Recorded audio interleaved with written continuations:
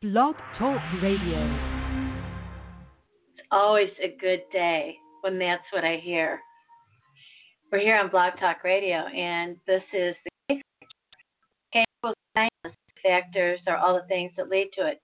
However, here in December, and by the way, launched with the gentleman who's in here with me today, this is now Partners in Excellence Media, the influencers, because what we want to do here is bring you the news. So we are media, and we're the influencers for what? For your mind, your business, your heart, your health, your well-being, your freedoms. So welcome. Good morning, Brian Lunt. How are you? Good morning, Dr. Deb. I'm doing fantastic. Yeah, you sure are. So by the way, I'm Dr. Deb Carlin, and we are co-hosting this show. And actually, Brian Lunt and I are going to be doing a show twice a week. On Tuesdays, we're going to be doing the St. Louis Business Club, which, I love this thing, and you're going to learn all about it. And then on Thursdays, he and I are coming together for Riding a Lion, stories about entrepreneurship. So what in the world are you thinking about in terms of that? So I have been on this entrepreneurial journey for 5+ years. And in the last couple of years, I was given this quote, or I came across this quote by a CEO who has gone through the ebbs and flows of entrepreneurship and business building. And it hit me the right way. And so this quote that he said when he was asked about entrepreneurship is he said, entrepreneurship is like riding a lion. People look at him and think, this guy's really got it together. He's brave. And the man riding the lion is thinking, how in the hell did I get on the lion, and how do I keep from getting eaten? And I just love that quote because I do my best to project a very confident persona. I'm very authentic with people, and I do well in front of others. But at the same time, I think as an entrepreneur, we are constantly battling this day-to-day struggle of things are great, things are terrible, things are mediocre, I'm excited, I'm pissed. Just this range of emotions that comes with managing businesses and people. Right. Fantastic, but it's also like riding a lion. So I thought it just really encapsulated what I believe when it comes to entrepreneurialism. So as a lifelong entrepreneur, I can tell you, I love lions. And when you and I actually talked in advance about that, and you described that to me, I thought, no wonder I have issues with emotions. It's been a way of life. So tell me, what is an entrepreneur? Can you get a degree in entrepreneurship and that makes you an entrepreneur? Do you have to be self-employed? Do you have to join a club? What is it? No, I think entrepreneurial thinking is really what it is rooted in. I think critical thinking is what is not taught well enough in our school system. Being able to think on your feet, being adaptable to situations, really finding how to make things work, I think is all about being entrepreneurial. And it just so happens that many business owners are put in those circumstances where they can thrive in kind of the chaos of figuring it out. Yeah. And so that's what I believe an entrepreneur is. There's very entrepreneurial-minded people within corporate structures, within government structures. They're more so a fish out of water in those boxes. But I see a lot of people that just have the capability to adapt. And I think adaptability is at the core of that. And if 2020 has taught us anything, man, it's been a year of adaptation. So, I think entrepreneurs are a way of thinking, and that's what I really like to. That's who I like to work with. That's who I like to surround myself with. Many and most are probably business owners where they're self-employed and they own their own business. Mm-hmm. But there are so many people that have that entrepreneurial mindset of just let's figure it out as we go, and I feel empowered to do so. So do you think in entrepreneurship, it's really funny that you put it into the brain and the mindset, because I do believe that, but I also find myself describing entrepreneurs as, like living on the edge because there's a fire burning in their belly, a passion, a vision that they absolutely are driven to actualize. Do you agree with that, or am I off the mark here? 100%. A good friend of mine, colleague of mine, had told me years ago when I was getting into financial planning, he said, sometimes you get a hold of an idea, and sometimes an idea gets a hold of you. and I love that. I love the way that he framed that, because he was on a path to change the financial industry and financial literacy for the masses. Yeah. And he had gotten this inspiration and just had to see it come to fruition. And so for the last, I don't know, however many decades, he has been on this path to financial literacy. And that's what I believe I see in entrepreneurs. You have an idea, you have a vision, you have something that most others can't see besides you, and you just have to make it happen. And so my company that I have, Seed Level Creativity Lab, my slogan is create the things you wish existed.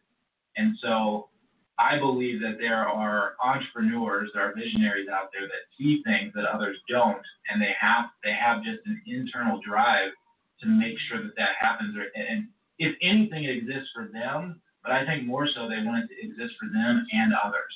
So that's what I see as kind of an entrepreneurial mindset. Okay, so say the name of your company again. It's Seed, SEED, yeah, Level Creativity Lab. Seed Level Creativity Lab. So you're basically like a petri dish. In a lot of ways, yeah. I mean, I think names have purpose. Oh, yeah. You should be considerate when you name something. You should make sure that if you're proud of it, you want to put it on your building or your shirt. Right. And for me, Seed Level had 3 meanings. Most businesses, organizations need seed capital in order to get moving. Yeah. I believe that all good ideas begin like a seed in your mind, and that you have to seed those ideas or relationships or whatever in other people's minds.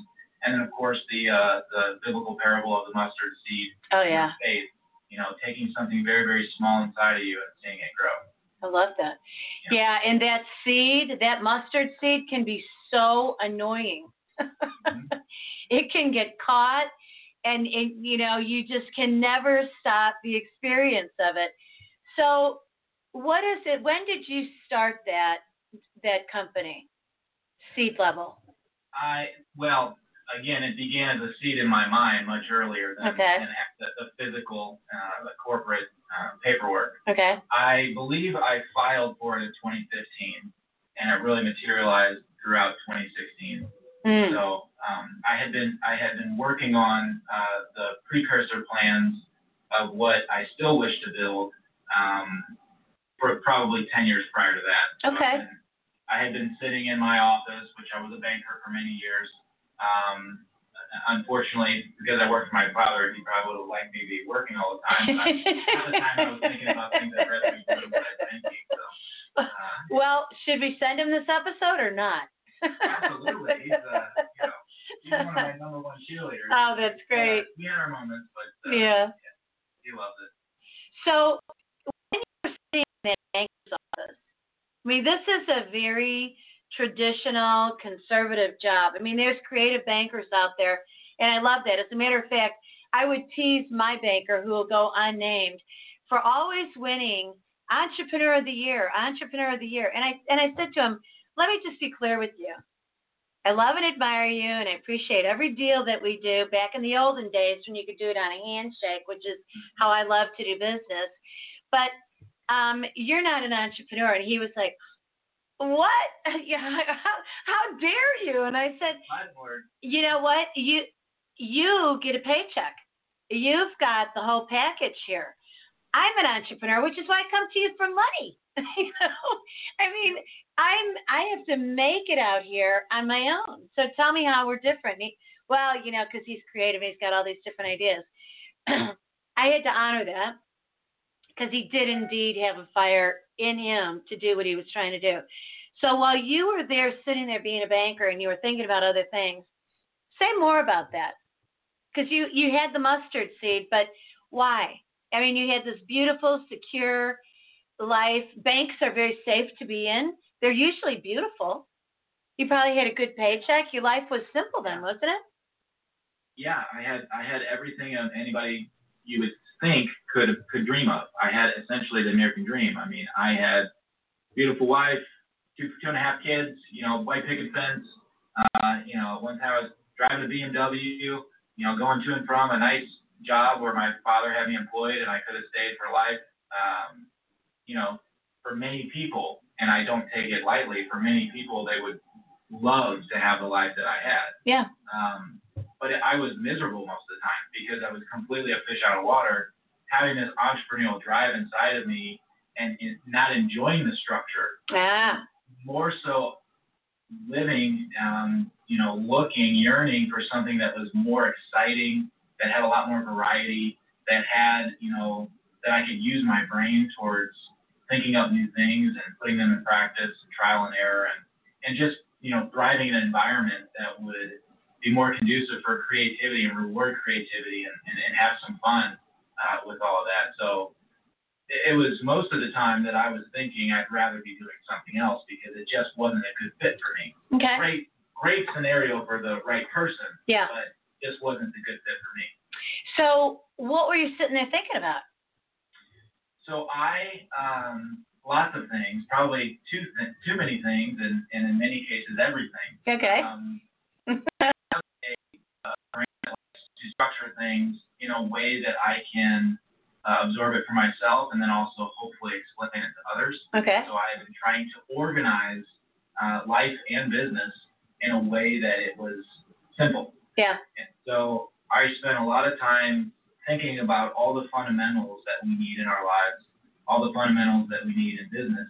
I had a great vantage point as a banker to see people from behind the lens because I could look at your bank account and know exactly who you are and what you have. And so if you're a liar, I could call you on it.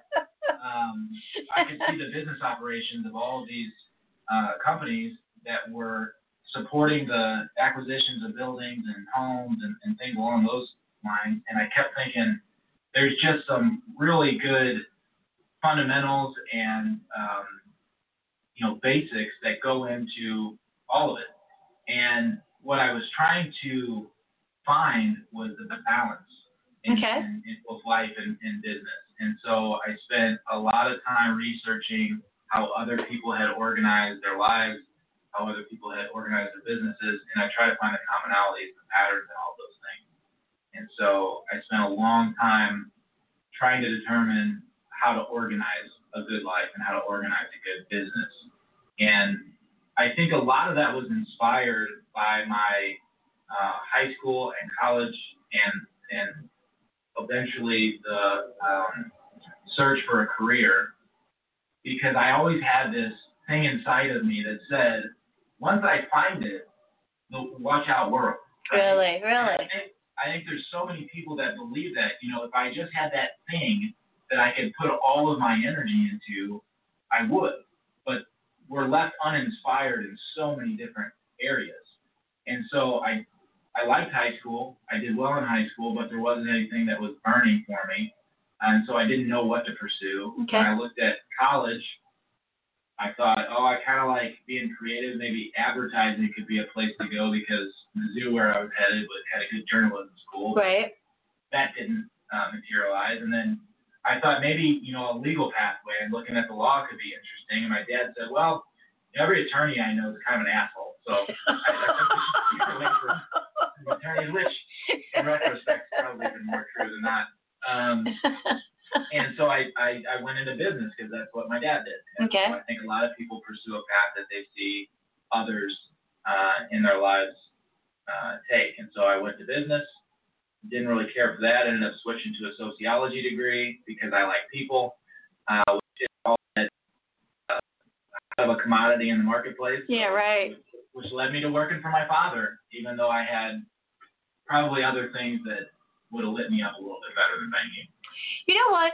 Here's a couple things that I've been running through my mind while you've been telling me this story.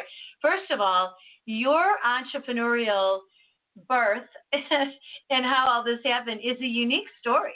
You're really coming at it from a struggle standpoint. And what's so fascinating to me about this is that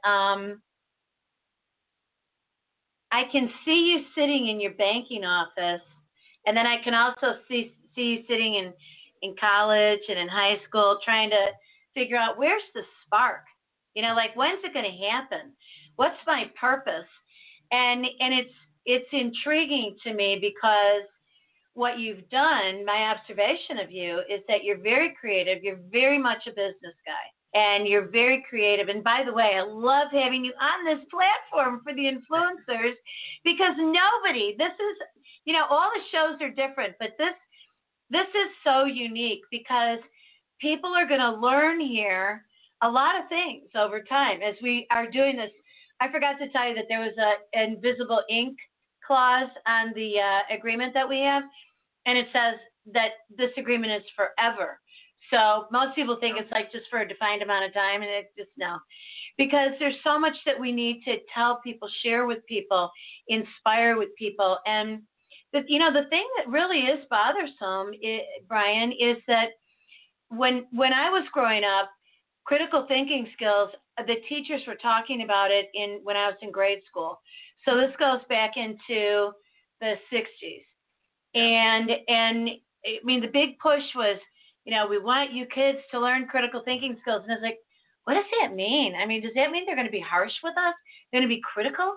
And I remember asking, raise my little hand, what do you mean? What do you mean critical thinking? And, it was interesting because it really wasn't until I was in high school that I started to really understand it. And then it really wasn't until I was in college that I came to understand it. And why? Because the human brain can't do contingency thinking, abstract thinking when you're in grade school. It's just like starting, which is why algebra should be introduced at a certain age, because otherwise you just think, why do they have alphabet soup poured all over my paper here? What am I supposed to do with this?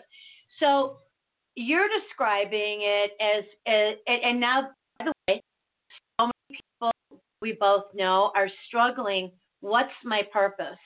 What is my purpose here in this life? And some of the best-selling books are about what's your purpose. Yeah. And so do you know what is your purpose now? Have you found out what your purpose is? I have, and it took a lot of exploration and trial and error, and oddly enough, that's very much a part of the recipe. I have determined that my greatest strength is trialing things in life and business and then telling people about it. And so what I've gotten really good at is seeing what's out there, getting a really intimate understanding of it, and then recommending it to others or telling people my experience. And so I've been able to showcase that through business consulting, coaching, whatever you want to call it, getting into various businesses, starting my own. Okay. It's a huge variety of ways that it materializes, but it's the same recipe. I get to throw myself into the lion's den, and I get to jump on the lion and ride it and go, that was either terrible or it was, man, what a ride, and come back and report to others. And I think it's authentic. I think it's good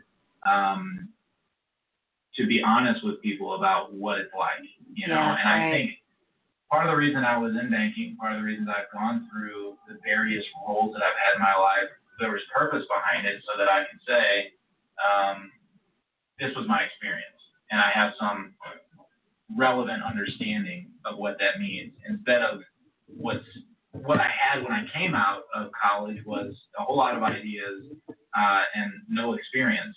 And so you're not taken very seriously, which, once you're older, you understand, well, it sounds great in theory, but put it into practice. And that's a big difference between an entrepreneur and an educator as well, is that, entrepreneurs know it because they lived it. Yeah. Educators, especially at the university level, many of them are lifers in terms of what they're teaching, and they have no relevant experience. Right, so exactly. it's difficult to hear how to do something by somebody who's never done it. So what is your favorite thing to do in a day? Other than this show. I love learning about people. I think people are the greatest thing to, well, how should I say this? I like to sit down with folks, learn about them at a deeper level, find what they are, the persona that they put in front of folks. Yeah. And learn about them, because I think ultimately we all connect on a very human level. And so the more that I can learn about folks and what truly drives them, because I've gone through that experience myself of trying to find my own fire, I think I can break those walls down very quickly and get to the core of somebody and help them navigate their path. And so that's what I love to do. So one of the things I'm wondering, in the midst of this seed company that you have, what is it that you do with people? You're talking about consulting and you're talking about coaching. Say more about that, because I'm very intrigued, given everything that you've said. What is your style? If somebody is listening or watching to us and they're thinking, I wonder what Brian Lunt would do with me if I stepped in. So I've taken this process of learning fundamentals and tried to put it into a curriculum that I follow for myself first, okay, and then I recommend to others. And so I've built everything around 6 areas of life and 6 areas of business. Oh, okay. And I think it is showcased in many other people's programs. I think there are some, just like I believe there are some natural laws in science and in religion, I think there are some fundamentals in life and business. And so I have built these 6 areas of life, which are basically the basics of life: communications and understanding who you are on the inside and how you work. I'm counting. I'm holding up my fingers. That's really the prime, life overview. Okay. And it goes into kind of your spiritual and emotional understanding, your physical health. Okay. And those 3 are really your internal life. I see. Then you get into cultural or the environmental, meaning the places that you put yourself in, the people that you surround yourself with, relational, and then financial. And those 3 are kind of the exterior part of your life. That correlates over into the business side of things, which with basic fundamentals of how you're going to structure yourself from a financial perspective, from a legal perspective, what your vision and mission and unique ability is when you're putting together what it is you're trying to accomplish. And then that goes into human resources, or what I prefer, human capital, because it's looked on more as an asset. Yes, I agree with you 100% on that. Absolutely. And then systems, documentation, and those 3 categories really take over the operational side of business, which all businesses are up to operations, marketing. Yeah. And then on the marketing side, I break those down into branding, lead generation, and sales. And so you are like Mr. Detail, man. You have thought about everything. You've incubated this for decades.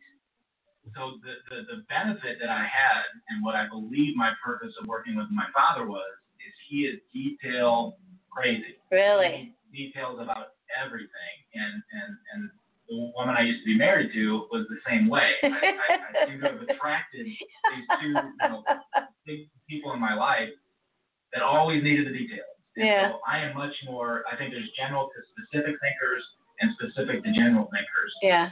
And I was surrounded by these 2 people who were constantly asking me, what's the time, what's the date, what are we wearing, how is it going, all of these things, and I just felt inundated with questions. Oh my. I would bring my father a proposal or a project, and I think I had thought of everything, and within 3 minutes he had just torched it to pieces. Oh my. So I believe I had to develop a skill over 10 plus years of being able to think from the general to the specific and back and forth. Oh yeah.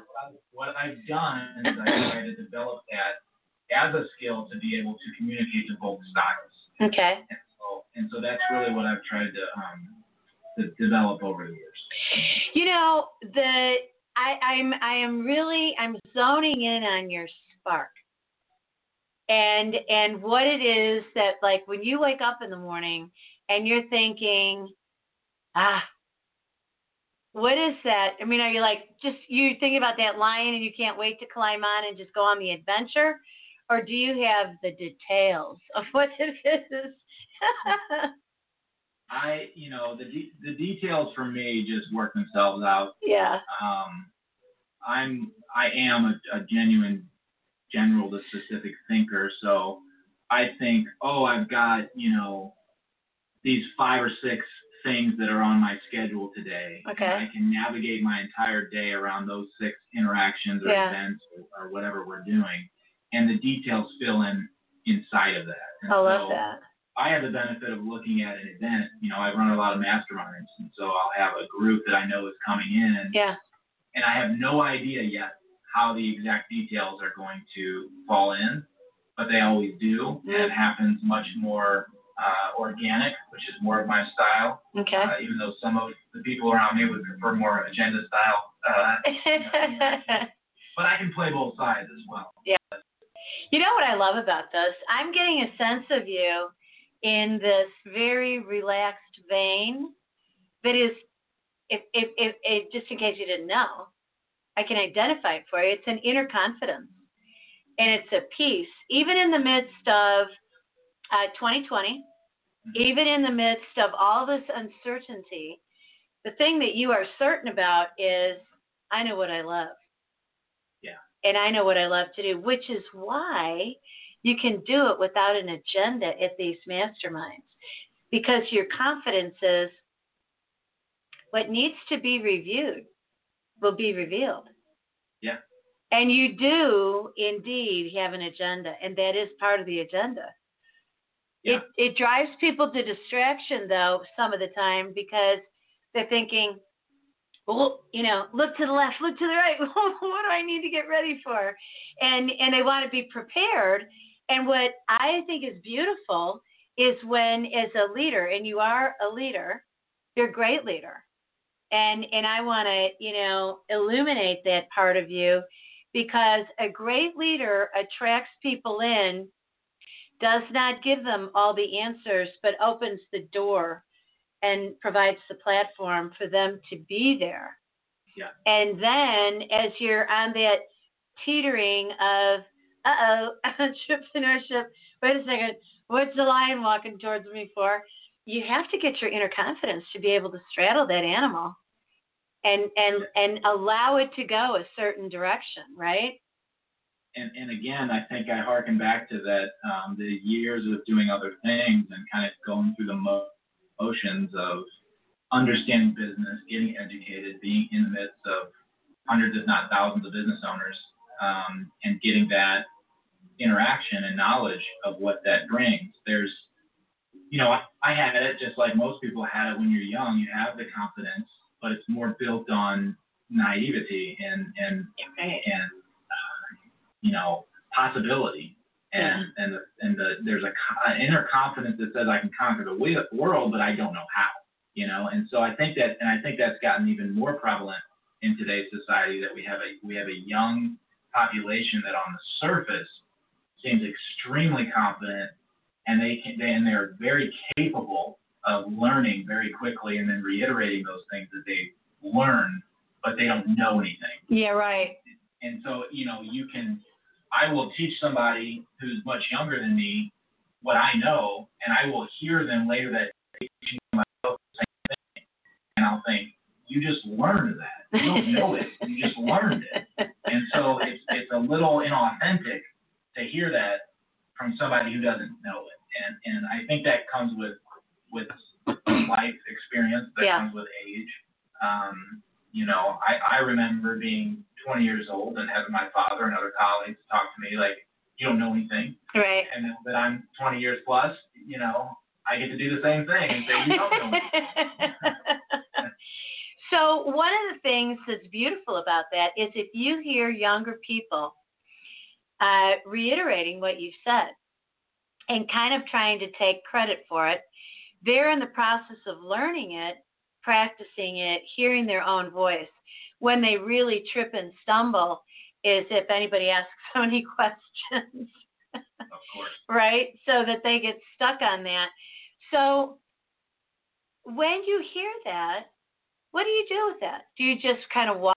Do you intervene and say, do you run them through a process of inquiry and query them to see what do they really know? It's interesting because I've built the majority of my businesses and organizations over the years in reaction to what younger people want. Oh, really? I've built co-working spaces that are much more open. They're much more diverse. Okay. There's a lot of different thought. There's fun.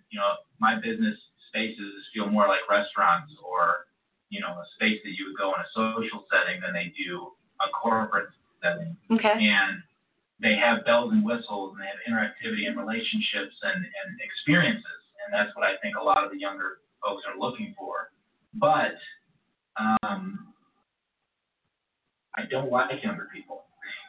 I don't feed off of them. Okay. They irritate me because of the fact that it could be just I'm looking at a younger version of myself and I'm irritated by how I thought at that point. Yeah. Because I thought I knew everything and hadn't had the experience yet. There's I shouldn't say all young people. The young people that know that they don't know everything, and they're very eager to learn, and they're very humble, I am attracted to. Mm-hmm. But the ones that come in and utilize their intelligence because they're quick thinking and they're very well versed in technology and they can find the answer very quickly, but not necessarily know the answer, that irritates me because they want to put themselves on par with the elders of our society. Yeah. Which I did as well. Yeah. They don't want to give credence to the ones that have done it. And so coming into a organization, coming into a situation and telling somebody who has done something how to do it. And I'm almost feeling myself talking to myself as my father because I've heard my dad say that to me a couple of times. Yeah, right. Well, this is interesting because quite frankly, our culture, my observation is that our culture is in quite a bit of jeopardy. We don't know what lies ahead, and we do have a lot of youngsters out here. And when I say youngsters, I mean kids in their 20s and even still teens, 18, 19 years old. And I consider adolescence to continue, starting at prepubescence, 9 to 11 years old, and it goes till you're about 23, that adolescent period, because you're not really launched from childhood into adulthood. Adolescence being that wavy, rocky road. So in a way, anytime we hear somebody behaving the way that you're describing, they're really still adolescent because they're still trying on their identity. Very interesting that you mentioned that because one of my sociology professors at Mizzou did his entire thesis on this, on the extension of adolescence. Oh, really? And it was essentially that, older aged Americans that went out, going way back, you were out on the farm at age 12, 13, right, basically running the place. Yeah. Then we believed that adulthood was at 18, then it kind of went to 21, and then really at my generation it was closer to 25 because that's when you could drop off of the insurance and other things that you benefited from your parents, or you were finishing up college that your parents were paying for. And I believe now we've actually extended adolescence almost to age 30. And it kind of goes along with the proportions of life because the life cycle has gone from 40 years back when you were an adult at 9 right, to, almost 80 plus years at this point. And so right, you've got this extended period of time that you can figure things out. But we're also handing this younger understanding, especially with athletes and entertainers. And, I just saw something this morning with Justin Bieber, and he made a joke about what happens when you hand an 18-year-old $200 million, and there's a lot of truth in that. You see some of these athletes and entertainers that get handed this amount of money, and they're expected to understand, what it means. So, right, exactly. And you know what? At any point in time, if somebody handed me that $200 million, I would get myself in trouble. We all might. So what is it that you think, with the work that you do and the visionary that you are on this lion, what's our sweet spot for our culture? What's our entrepreneurial movement? Are we a country of entrepreneurship, or are we a country of people who want to be employed and just keep it simple? I believe in my core that America is one of the most special things that happen to humanity, and that the individualism that is inside of all of the American appeal is what makes it great. And so I think entrepreneurship is at the absolute core of our essence. And I think you can see that in our society, that with a lot of this bigger business, bigger government, bigger religion type of thinking, where you get masses of people together to say, oh, we're all going to do it this one way, I think there's some conflict there. I think there's a lot of people that want more of the individualistic understanding and the I can do it better on my own than I can having somebody tell me how to do it. Now, there's obviously flavors for both sides, and I think some would prefer it the other way, and like having a lot of structure. What speaks to the core of both of those, I believe, is figuring out what people are here to do and what their purpose is. There's an author named Poe Bronson who wrote a book called What Should I Do With My Life? And I believe he was on a panel discussion with some other talking about what's going to be the next great wave of productivity. And they said it's going to be, you can take two people that are in roles that do not fit in the same company making the same thing, and you can potentially switch their roles and responsibilities, and all of a sudden they're into something that they really enjoy, and they're internally motivated to do, and their productivity will rise. Now, wait a second. Say that again. You have two people in the same company, in the same role? In different roles. Different roles, and you decide to switch them just like because, or you see some... If let's say you go into a company and you assess your employees, you ask them actual questions, not just company-related questions. You find out what their burning desires are, and you determine what kind of work is going to make them more fulfilled. Okay. What is going to align better with their purpose? You take two people that are in those roles and you figure out they're in a mismatch, and so swapping them into the correct roles will identify that internal burning desire, and your output will increase automatically because you're now doing something that you enjoy doing. I love that. And you will do more. And so if we can identify that in the vast majority of people and just start swapping roles, our productivity will go through the roof. And so you had the agricultural revolution, the industrial, the information age. The next great wave of productivity is going to be the purpose, finding everyone's purpose. And once we find everyone's purpose, look out, world. Wow, that's amazing. The thing that I worry about with people is I see people going into training, going into college, going into training, getting certifications, and trying to figure out, okay, here's what I think I want to do, and here's the reasons why. And they get in there and they want to start mashing it around, and there's no, this story very well, there's no room for movement. You need to do it this way. You were trained to do it this way. Why are you being defiant? Why are you coming in here and trying to change it? And I think that angst to do it better is what gives everybody that drive entrepreneurially. I agree with you. I think that the United States of America is the land of opportunity, because we've had, since we landed here, this opportunity to make something out of nothing. And I actually think that when you go through training, education, certifications, ongoing lifelong learning, you see how it's done. And then if you're creative and you're really attached to what it is that's going on, and you come up with the most grand outcome, you can't help but be on the lion. You're already mounted on the lion. you're already walking down that path saying, here's another way to do it. And, I'm going to start roaring if you don't let me do it this way. I'm going to have to make a new path. That's beautiful. Yeah. And unfortunately, I think our systems, because one of my core fundamentals is developing systems. I think the system that has been built for our society is a little flawed right now. And I think our educational system, I think our financial systems, I think some of these bigger systems, and I'm just naturally allergic to large systems. Yeah. Because they don't allow for the entrepreneurial spirit of, an adaptation very quickly. Trying to change a large ship's, trajectory is much more difficult than a smaller ship's trajectory. Right.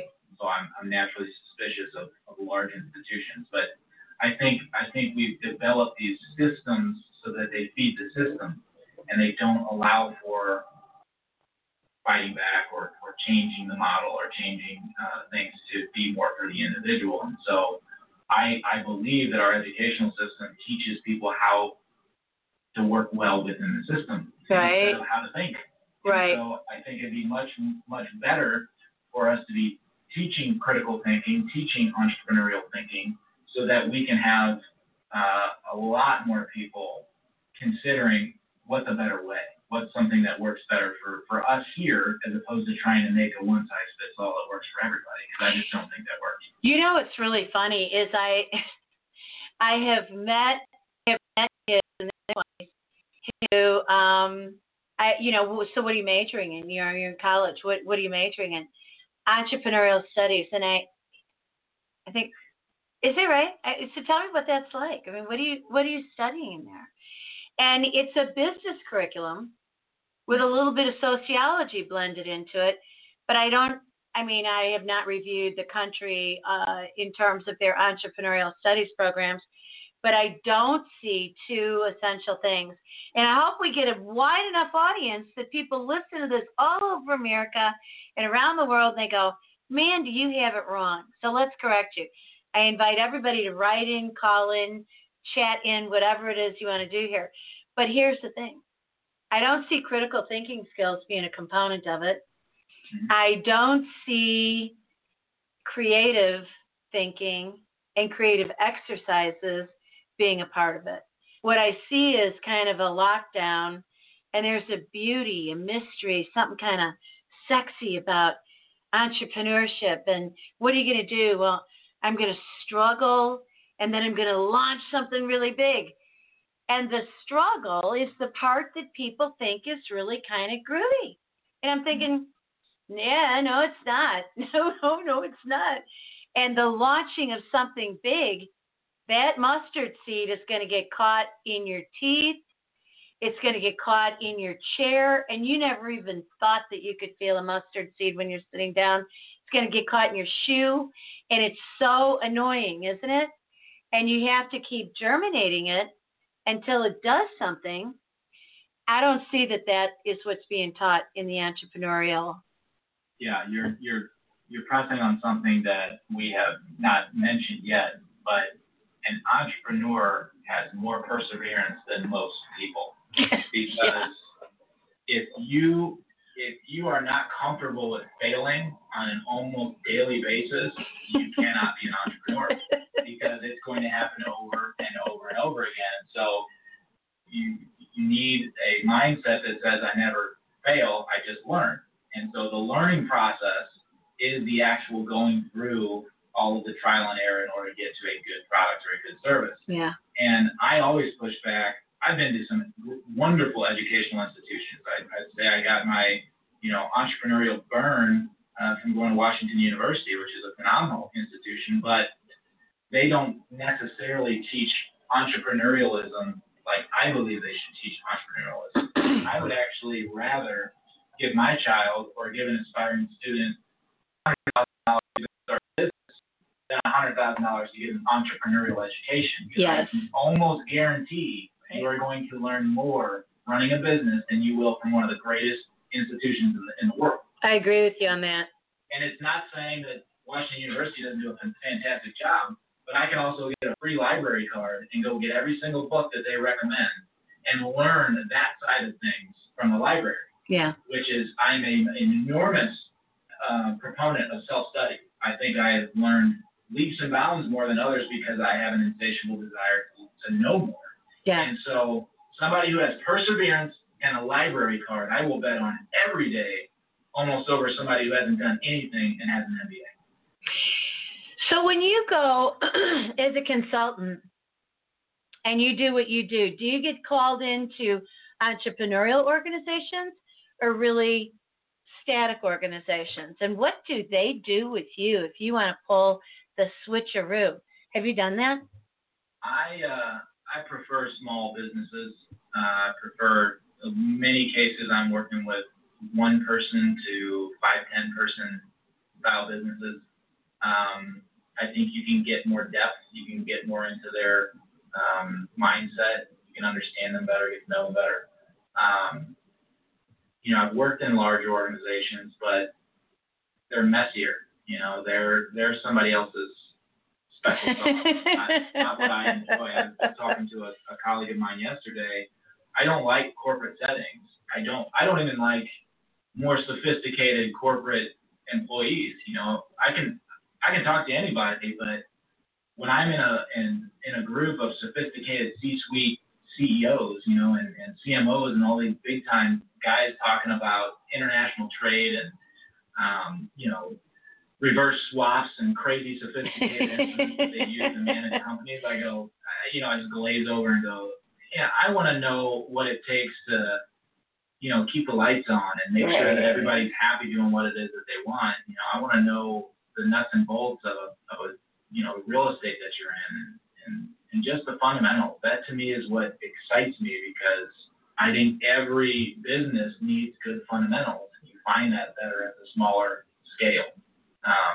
That doesn't mean that it doesn't very easily correlate with larger businesses. I think they all need it. I think everybody needs fundamentals, and that's what we're lacking in our educational system. Yeah. I don't know how many times I have heard, why don't they teach you how to run your checkbook in high school? Yes. I have heard dozens, if not hundreds, of people say that to me, and I go, it's unbelievable that they don't have, they took home economics out of school. You know what? That was my next statement. Yeah. I learned how to sew, and I still know. I learned how to make some food. I learned how to do some just basic home economics. Yes. And, but you're learning calculus. Right. It's ridiculous. Yeah. No, you and I are completely aligned on this. And really, when you stop and think about it, when you are doing the calculus, you're in a very ethereal kind of in a reality. And when you're in home economics, it's about your survival. And that is a form of entrepreneurship, right? I mean, you got to figure out if you've got a family of 5, how are you going to feed them? How do you figure out what the bills are? I admire stay-at-home moms more than any other role on the planet. Yeah. Because parenting is the hardest role for me to fulfill. Yeah. And these stay-at-home moms or dads that can do this, it's like super people to me. Mm-hmm. I just am amazed by people that can do this day in and day out because I do it for 20 minutes and I'm exhausted. Well, in your space, Riding the Lion, and what we'll be talking to our audience again about on Tuesday, is the St. Louis Business Club. And so within the St. Louis Business Club, as the inventor of that, as the founder of that, you bring together people into that space, that physical space, and now also that virtual space. And you're really, it seems to me, and it sounds to me, and it looks to me like you're infusing everything that we've talked about during this hour into that population. And obviously they're there not just because of the physical space, but they want that from you.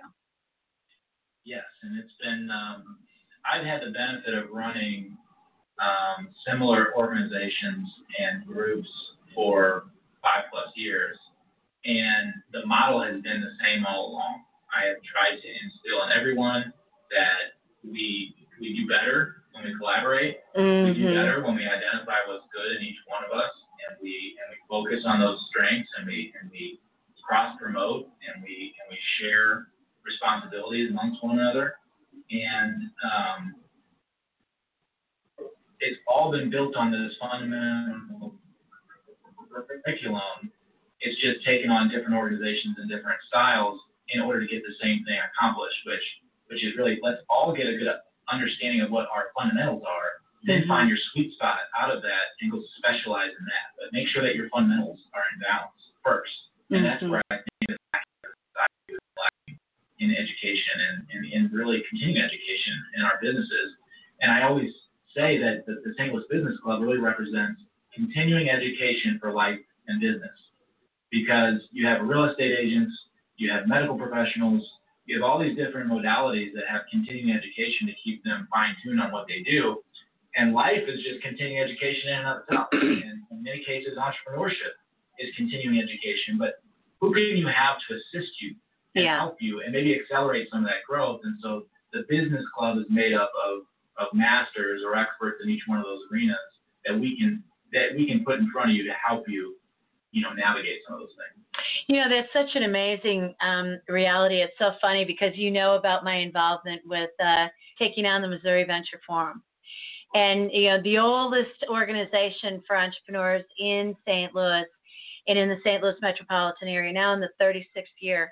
And one of the things that is interesting was, that group came together because they were just a bunch of business guys that were meeting for breakfast once a month on Fridays. And they started saying things to each other like, my kids are grown. I put them through the best schools here and the best, sent them away to college. And now they've got this great idea and they're taking it elsewhere. They're leaving St. Louis. What are we going to do? We better figure out a way to keep them here by setting them up with the right vendors and then providing opportunity here and funding, investment, either angel or capital or banks or whatever. And it's a beautiful model. But here's one of the things that happened in the midst of that. Now, 30 years later, the model is, come in from anywhere and you can be here and get funding and make all this happen. It is the land of fertility. But come in here and, suffer. There's a thing called, like entrepreneur scourge or whatever. And so you and your environment, I've been talking about well-being in that environment, and people look at me and they get excited for a minute and then they think, well, no, well, we can't. We don't distract us. So I love what you're doing at the business club, the St. Louis Business Club. I love that we're here every week, twice a week, because there's so much messaging and education and guidance that we need to provide for people. So bless your heart for being here. In the last 30 seconds, what do you want to say?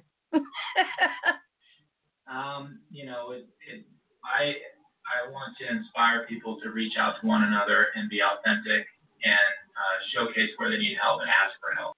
And I think I'd like to tell myself to do that by telling everybody else to do it. Okay.